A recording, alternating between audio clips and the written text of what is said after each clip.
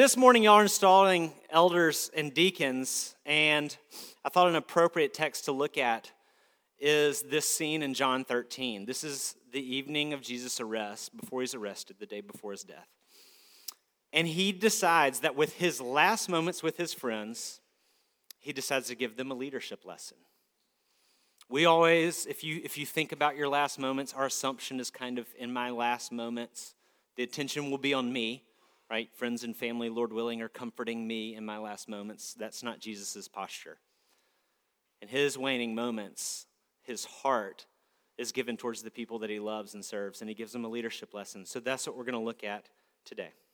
So read with me from John 13. Now before the feast of the Passover, when Jesus knew that his hour had come to depart out of this world to the Father, having loved his own who were in the world, he loved them to the end. During supper, when the devil had already put it into the heart of Judas Iscariot, Simon's son, to betray him, Jesus, knowing that the Father had given all things into his hands and that he had come from God and was going back to God, rose from supper. He laid aside his outer garments and taking a towel, tied it around his waist. Then he poured water into a basin and began to wash the disciples' feet and to wipe them with the towel that was wrapped around him. He came to Simon Peter, who said to him, "Lord, do you wash my feet?" And Jesus answered him, "What I am doing, you do not understand now, but afterward you will understand." And Peter said to him, "Well, you shall never wash my feet." Jesus answered him, "If I do not wash you, you have no share with me." Simon Peter said to him, "Lord, do not wash my feet only, but also my hands and my head." And Jesus said, "The one who is bathed does not need to wash except for his feet, and is completely clean. And you are clean, but not every one of you." For he knew who was to betray him. And that was why he said, "Not all of you are clean." When he had washed their feet and put his outer garments and resumed his place, he said to him, "Do you understand what I have done to you? You call me teacher and Lord. You're right, for so I am. So if I then, your Lord and teacher, have washed your feet, you also ought to wash one another's feet. For I've given you an example that you should do just as I've done to you. Truly, truly, I say to you, a servant is not greater than his master, nor is a messenger greater than the one who sent him. If you know these things, blessed are you if you do them. The grass withers and the flowers fade, but the word of God stands forever." Let's pray. Father, as we consider this scene, it's hard to comprehend. It seems like it makes sense. And we sentimentally maybe are attracted to it, but when it really comes to bear in our lives, it's really hard to process and to put into practice, for our hearts to be made tender, for us to become the kind of servants that you are for us. We need your Holy Spirit to do that work because we can't do it. So Holy Spirit, tend to us now as we consider your word. In your name we pray. Amen. So in my extended family, especially with my nieces and nephews, some of which are here today, my place in the uncle lineup is I'm the scary, fun uncle. So there's the fun uncle who always makes you feel good, right, and makes you happy. And then there's this other uncle that maybe some of you have who's the scary, fun uncle, and you are kind of drawn to him, but he also makes you a little nervous too, because he's a little too intense and has trouble dialing it down. So that's my role with my nieces and nephews. I embrace it. I haven't been able to change it. And the reason that that's become my reputation and role was the first time that I pulled one of my nephews on a tube behind a ski boat. And the first time I did that was about 9 years ago. My nephew, Lil Halsey, was like, "Uncle Britton, will you pull me behind the boat?" Absolutely, right? I've been waiting for this moment, of waiting to grow into that moment as an uncle, and here it was. And I said, "Lil Halsey, I can only do this one way. There's just only one way I can do it. I can't stop myself. We're going to go really fast, and the waves are going to be enormous." Now, to a 9-year-old boy, he's like, "That's awesome, Uncle Britton," right? And I'm like, "Yes, but I feel like you don't understand what I'm saying. I can't stop myself from going as fast as possible and making the biggest possible waves." "Awesome, Uncle Britton, awesome." Hops on the tube. "Okay, Uncle Britton, but don't go too fast and don't make the waves too big." "Hey, Halsey, the waves are going to be really big and I'm going to go really fast." So after a few violent minutes that maybe merited a call to Child and Family Services, but we're going to leave that for another day, Lil Halsey tumbled off the tube, pops up, Uncle Britton, you went too fast and the waves were way too big. What did I tell him was going to happen? Right? Right now, Jesus is telling us about life following after him. And we are saying, oh, that's such a cool image. This is so great. This is such a sweet scene. We're really drawn to it and attracted to it. We hear the words and we read the story. And what Jesus is telling us is he's saying, the waves are going to be huge and I'm going to go really fast. And we're jumping into the tube and we're saying, yeah, Jesus, big waves, that sounds fun. Fast, that sounds fun. And what we are thinking is what little Halsey thought that day at the lake 9 years ago, which is, those are the words you said, but I know what you mean is the speed is going to be manageable and the waves aren't going to be too much for me. It's not what Jesus is saying. And this is a moment for us this morning to come to grips with what he's saying and maybe try to wrap our minds and our hearts around what he's calling us toward. Because he's telling us the waves are going to be unmanageable and the speed is going to tear us up. So 2 questions, 2 points. What is he telling us to do and how are we going to do it? What are these big waves and this high speed? And then how are we going to survive it? How are we going to find the capacity to do it? Because, right, it sounds great. We like this image. We like this story. The serving Jesus, right? In simple terms, here's what he's calling us to do. He's saying, put others first. Doesn't that sound great? Put others first. And on some level, conceptually, we know what those words mean, but I don't think we're prepared for how acting out those words is going to feel. We want it to mean help people who are deserving and likable. Help people when it fits into my schedule. Share with people my extra time and my extra money and my extra clothes and my extra home when it doesn't push into my margins too far. Help people who will appreciate what you've done. We want it to mean, you know what? Go into situations that you have time to deal with and look for the situations where you know you have the answers and you know what to do in order to help and where you know it's not going to get too taxing and too confusing. We want it to mean it's not going to be that fast and the waves aren't going to be that big. And we assume that it's going to feel convenient and that we are going to feel in control. So we've got to take a moment and examine the scene where Jesus gives the first leaders of the church, but also to all Christians, his final leadership lesson. Throughout the ministry of Jesus, we've seen Jesus do amazing things. He fed the 5,000. He calmed the storm. He healed the blind and the lame. He raised Lazarus from the dead. He's been demonstrating who he is, that all authority and all power in heaven and earth is his. Now, he's showing us how he's going to use that power and authority to make the world right again. He gives his followers his playbook for how he intends to heal the world. And we've got to wrestle with this fact that his playbook, the manner in which he is going to use his power and authority to make things right in the world, is not appropriate. What he does here is not appropriate. It's not logical. It doesn't make sense. It's inefficient. This is the king washing people's feet, right? It goes against all our notions about how to win the culture war. It's not convenient, it's confusing, and it's awkward. Because the first part of this idea of putting others first is this: Jesus lowers himself. He does what's beneath him. The scene starts with awkwardness.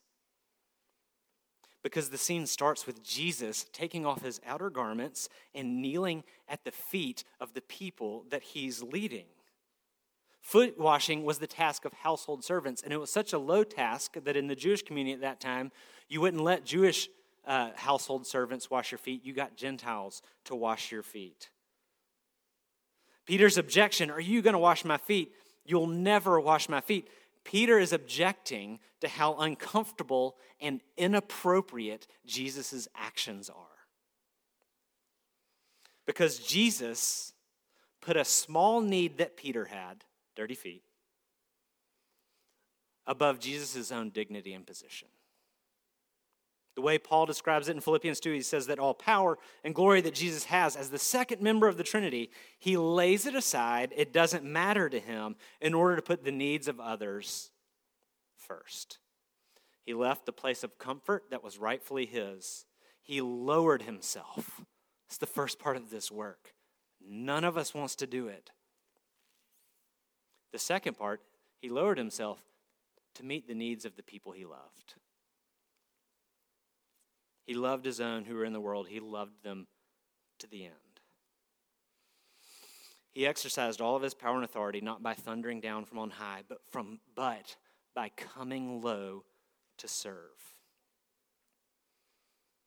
The Bible teaches us how the church is going to win the culture war. It's by serving the littlest and the least.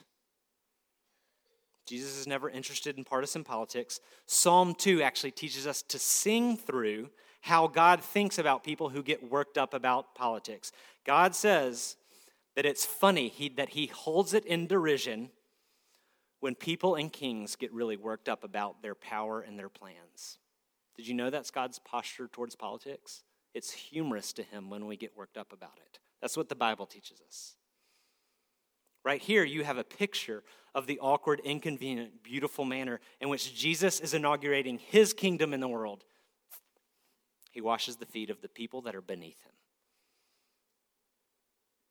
He didn't think highly of himself. Even though the throne was rightfully his, he lowered himself to wash dirty people in order to make them presentable.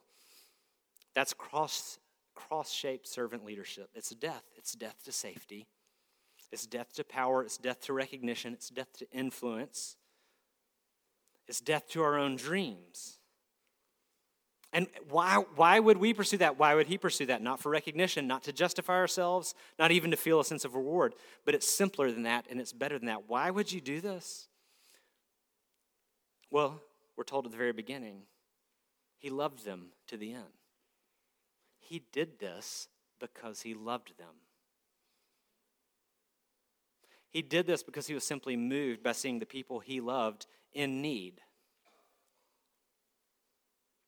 He was moved by the pain, and God's people will be moved by the pain that's self-inflicted in our neighbors, that's inflicted by others, whether it's social, mental, physical, moral, or spiritual pain, all kinds of pain. Jesus went in to serve all of those areas, didn't he? He fed hungry people. He welcomed outsiders. He forgave people. He comforted the abused. He befriended the lonely. He welcomed the immoral. Cross-shaped life, cross-shaped leadership following after Jesus means this: leaving behind our pursuit of our dreams in order to walk with people in their nightmares. That's the heart of God. Today, you're installing elders and deacons. Here's what that job is not, men. Here's what it is secondarily. You are not being installed and ordained as the chief deciders of things. You got to go to some meetings and you got to make some decisions. That's your secondary work. Your primary work, you're being installed to be the chief servants of this community. So the question is not, hey, are you ready to commit to go in session meetings and diaconal meetings? The question is this: are you ready for everyone in this room to have your cell phone and call you when they have a flat? Everybody in this room to have your cell phone and call you when they don't know what to do about their credit card debt. Everybody in this room to have your phone number and call you Saturday night at 10 o'clock after you got home from 3 baseball games and they're in the middle of a fight that's wrecking their home. And you got to do the math, right, at that moment of whether or not you're going to sacrifice your own comfort. You're exhausted, you don't have the answers, and you don't know what to do. Will you go and be a shepherding presence there? That's what you're signing up for. And if you're scared for a moment and you're nervous, that's okay. A couple hours after Jesus washes his disciples' feet, he's in the garden and he's scared about what's being asked of him. Your suffering and serving Savior knows what it's like to feel like the task of serving this community is more than you can handle. If you're really confident that you have all the answers, you probably don't understand what you're being asked of. If the task feels manageable, I don't think you understand what you're being asked. If you feel like you know that you have to do it, but you don't have what it takes and you're nervous, you're starting to get what Jesus is calling us to. So how do we do it then, if it's that hard? To get that, both the disposition, right, the instincts to, but also the power for this work of humble service, you have to let Jesus serve you first. Jesus responds to Peter's objection. Peter, who's always a stand-in for us in the Gospels in many ways, Jesus says, unless I wash you, you have no share in me. There's no way to actually have what it takes to participate in the mission of Christ until you receive the work of Christ. And this is his work for you. We actually know that this scene was an illustration of the deeper and greater work of Jesus washing away our sin at the cross. What he says in verse 7, he says, what I'm doing right now you don't understand, but very soon you're going to understand. And Sinclair Ferguson said it in the simplest terms this way. The only way that something dirty gets clean is if something clean gets dirty. The only way to be equipped to participate in God's mission is to accept Christ's work on your behalf. It's to come to this table. It's to pray through the confession and assurance every Sunday. It's to not wake up tomorrow and think, tomorrow I've got this. It's to wake up tomorrow and to think, but for the grace of God, I won't make it. It's not to make your spiritual life and your ongoing attempt to be a better person being about, this week I'm going to get it together, this week I'm going to get it together, tomorrow I'm going to get it together. It's actually to embrace your own insufficiency and come empty-handed to the cross, to the blood of the Lamb that takes away the sin of the world. And you know that you're resting at the foot of the cross when it feels awkward because you have no more excuses for who you are and your hands are empty. And you've got no more words for yourself. And you're just asking for mercy. When you're there, you know you're there because it feels awkward. Because there's nothing worse than having nothing to say for yourself. Right? The cross is your King suffering for you. And he does it because he loves us. Not because we tried hard to do well. Unless he washes us, we have no share in him. We will not have the capacity to begin to try to live this way if our plan is to try harder this week because it sounds like what you're supposed to do. If a desire to do better, if you're like, okay, I'm going to do this. I'm disappointed in who I was last week. But this week, I want to get to the end of the week and feel better about who I was. Then your desire is for self-satisfaction, and it won't get you very far.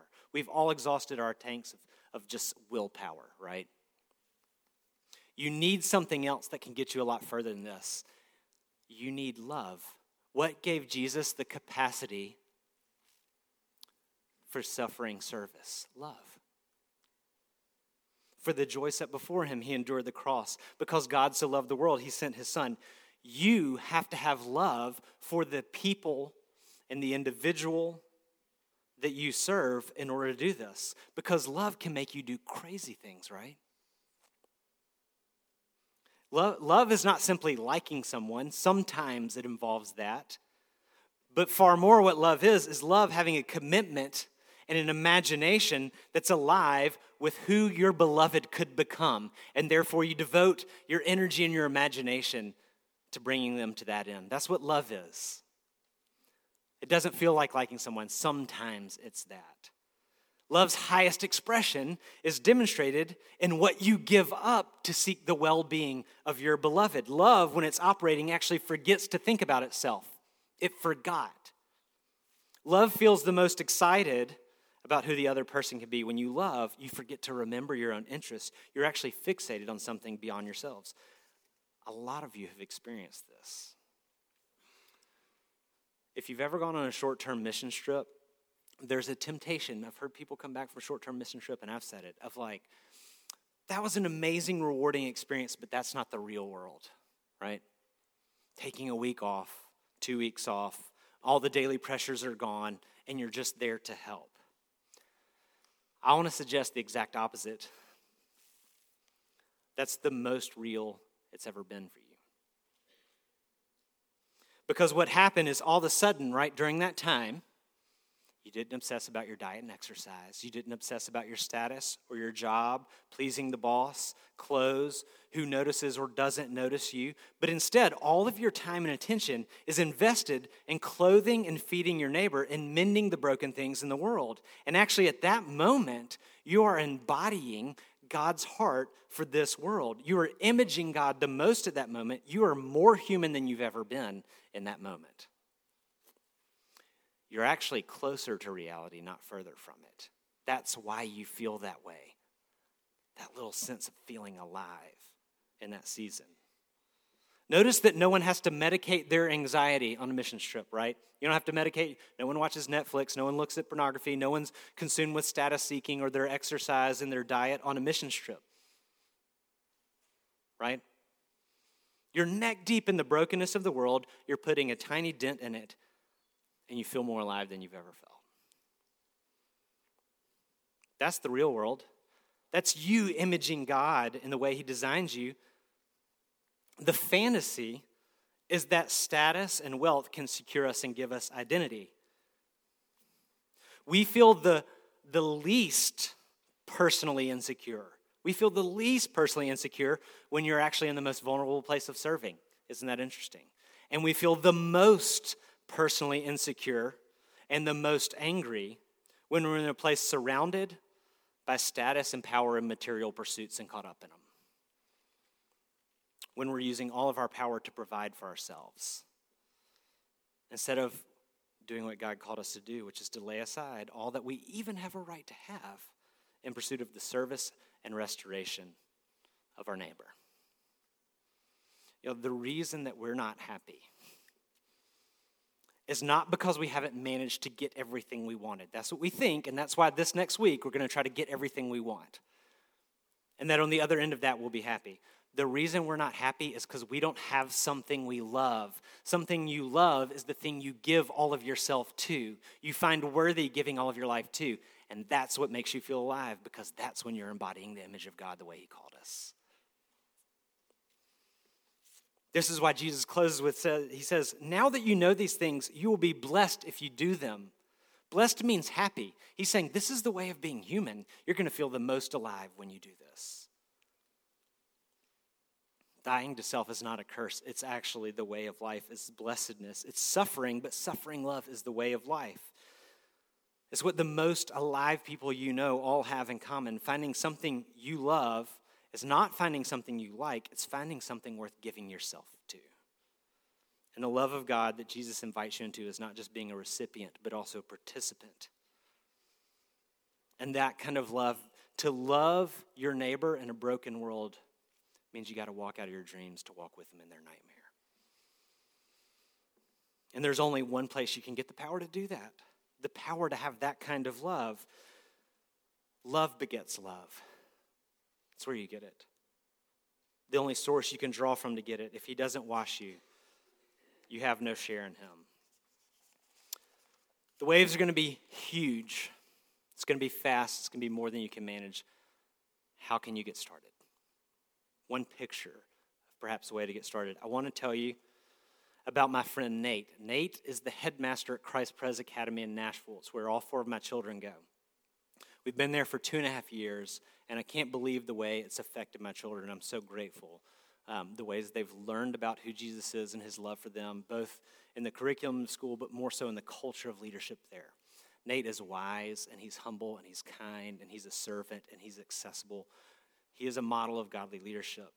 But I want to tell you how he got there. 22 years ago, he was a linebacker at Vanderbilt University. He told me this story 2 weeks ago. We were talking about leadership. One particular Sunday, he really is wrestling with whether or not he wants to go to church, and here's why. That previous Saturday, the day before, Vanderbilt played Tennessee.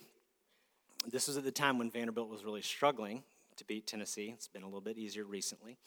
But Vanderbilt played Tennessee. Vanderbilt had a chance to win the game in the waning moments of the fourth quarter. Nate played linebacker.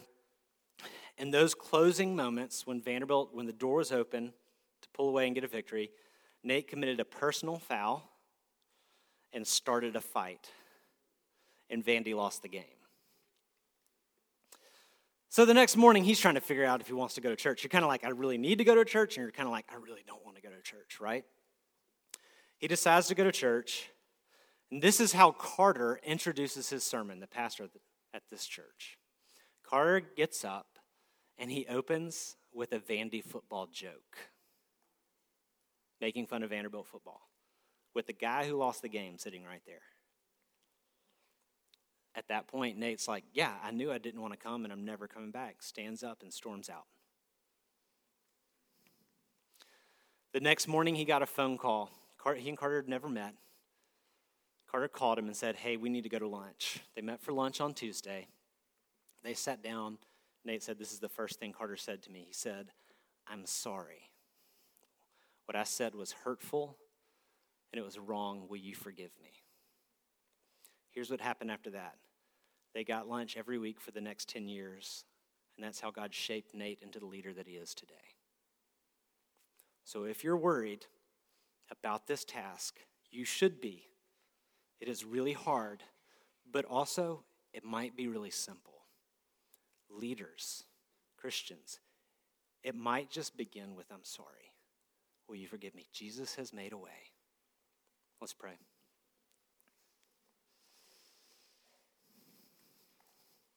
Father, thank you for this picture. It is a hard picture to process. It's a sweet picture to see. It is your heart for us, and it's your heart for us to act out in the world. But I pray before we try to go out in the world and embody who you are, we would come to the table and see who you've been for us. In your name we pray. Amen.